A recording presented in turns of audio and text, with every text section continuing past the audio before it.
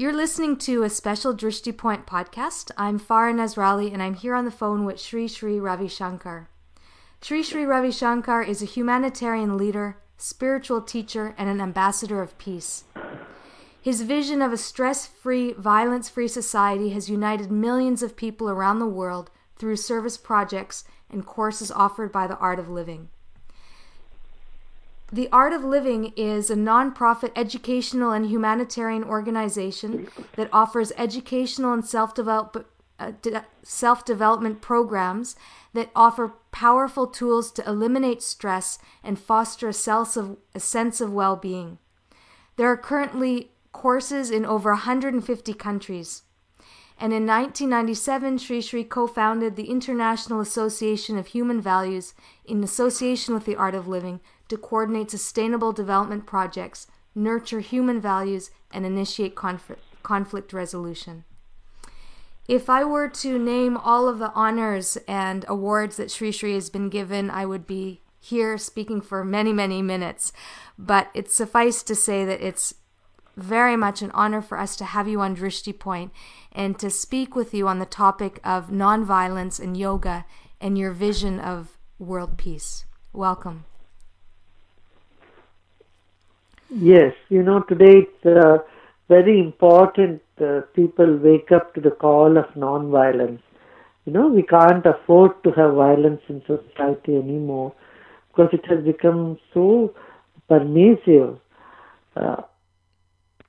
especially in schools, and homes are broken due to violence. Domestic violence is increasing. Trouble all over the world.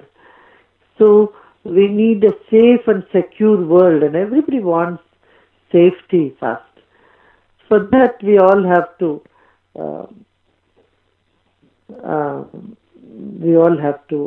work together. Every NGO, governmental organization, civil society, everyone will have to come together with one common goal of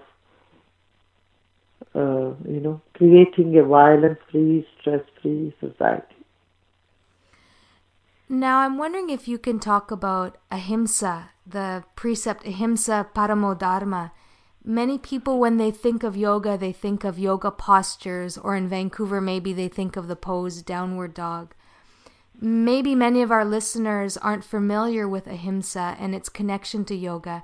I'm wondering if you can define it for us. Yeah, there are 8 limbs to yoga. The first one is yamas. Yama means the rules. In the rule comes ahimsa. Ahimsa is the very first precept one has to follow before they even enter into the field of yoga. So it's very, very important. Ahimsa, truth, and integrity. These are the qualities which are foremost important for a practitioner of yoga. Now, yoga has, as I said, 8 limbs: ahimsa, satya, steya, brahmacharya, aparigraha. These are called yamas. And then niyamas, then the purity, inner purity, outer purity. Then comes the asana. Asana is only the exercise part of it, or stretch part of it, is the third step in yoga.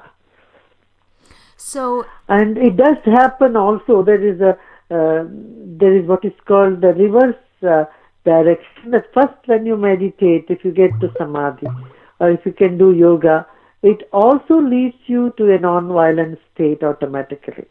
So these limbs are like that if you catch hold of one of them and pull, like the other legs of the table just come, follow, they're all interconnected and interdependent.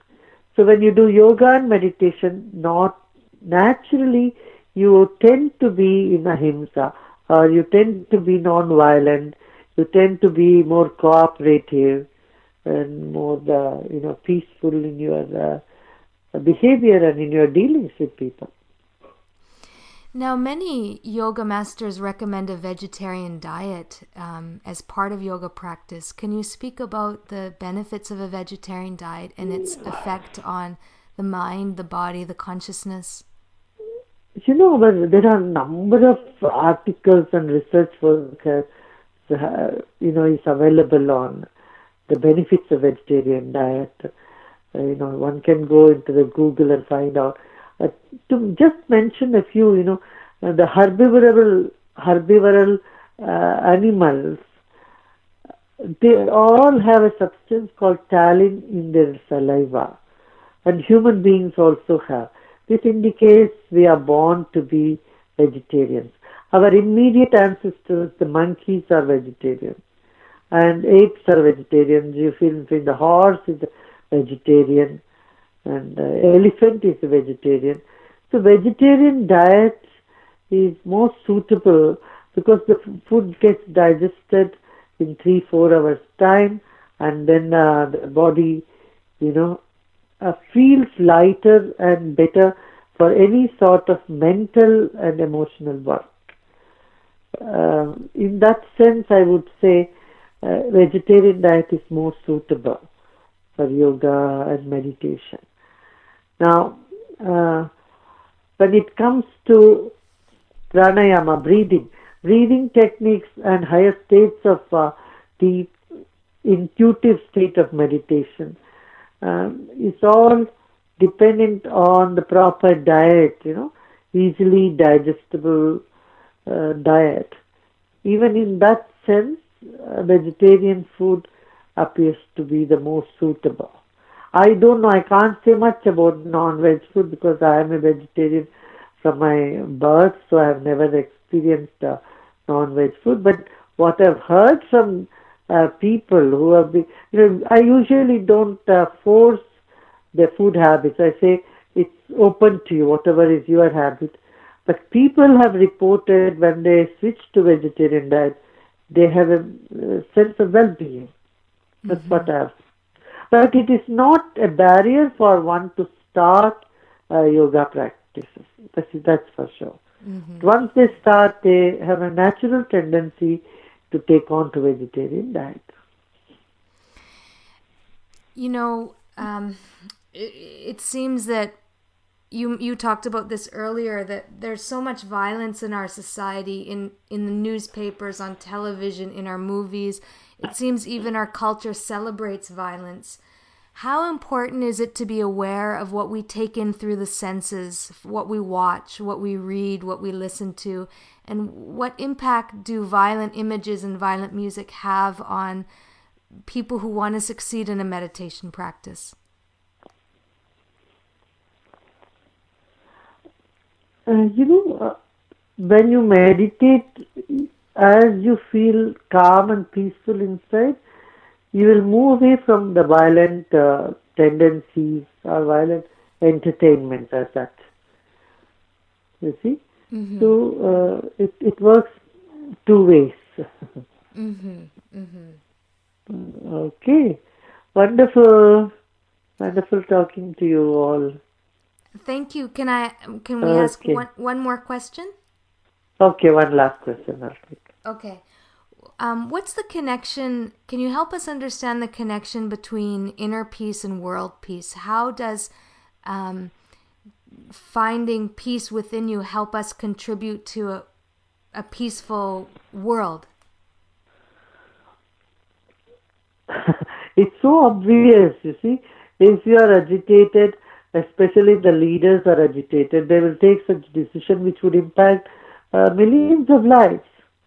And that's what exactly happened in Iraq when one president, he was so disturbed, and his decision made a big difference for the people of the country. So when the leaders meditate, they find inner peace, their whole approach will be of cooperation. And that's how the world peace will become a permanent reality. If people are agitated, because all agitation wars, they sprout in the mind of an individual. So individual peace is absolutely essential for world peace. Okay. Thank you so much. Okay. All the best. Thank you. We hope that you'll come to Vancouver soon. Yeah, I'll come sometime.